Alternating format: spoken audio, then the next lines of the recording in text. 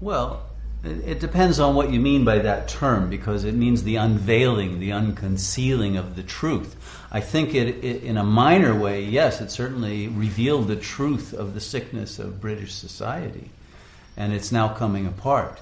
And it happened right after this whole Rupert Murdoch thing and all of that, which revealed the hypocrisy, the criminality of the government and of the elites.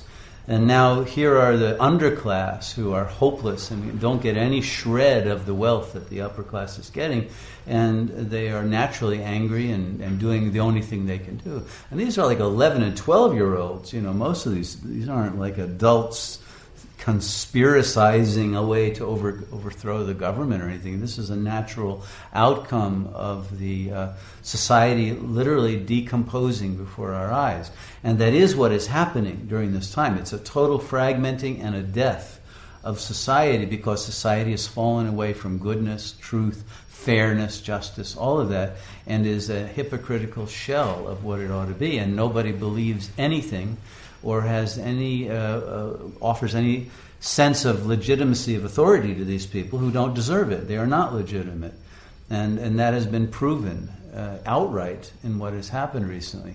So the society has no hope of healing itself until it achieves a new vision, a new purpose, and role models who have power, who are worthy of it.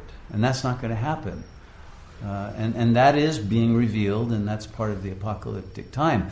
But what the apocalypse also says is that the truth of a legitimate power that's based on holiness, on godliness, will reappear in the world in this time. But it hasn't yet in any way that is recognizable to CNN or other news agencies.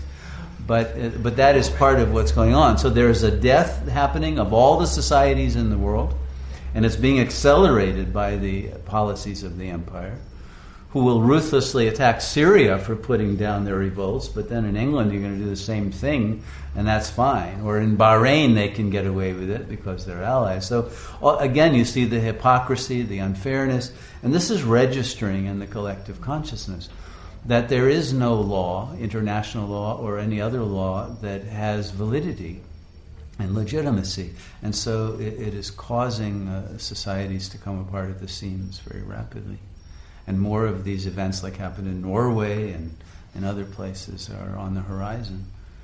So yes, it's part of the destruction of this current civilization that has no more right to exist. It is far too oppressive and hypocritical and false. But at the same time, the new has not yet been born, because there aren't enough communities that are teaching and living the truth to replace the false ones yet. So we have to live the truth, walk the talk, and disseminate the information and grow to such strength that people can see that there are alternative ways of living that are in harmony with nature, with God, and with communal justice and fairness and truth. And that is going to happen. So I think this impels the process even more quickly toward its ultimate denouement.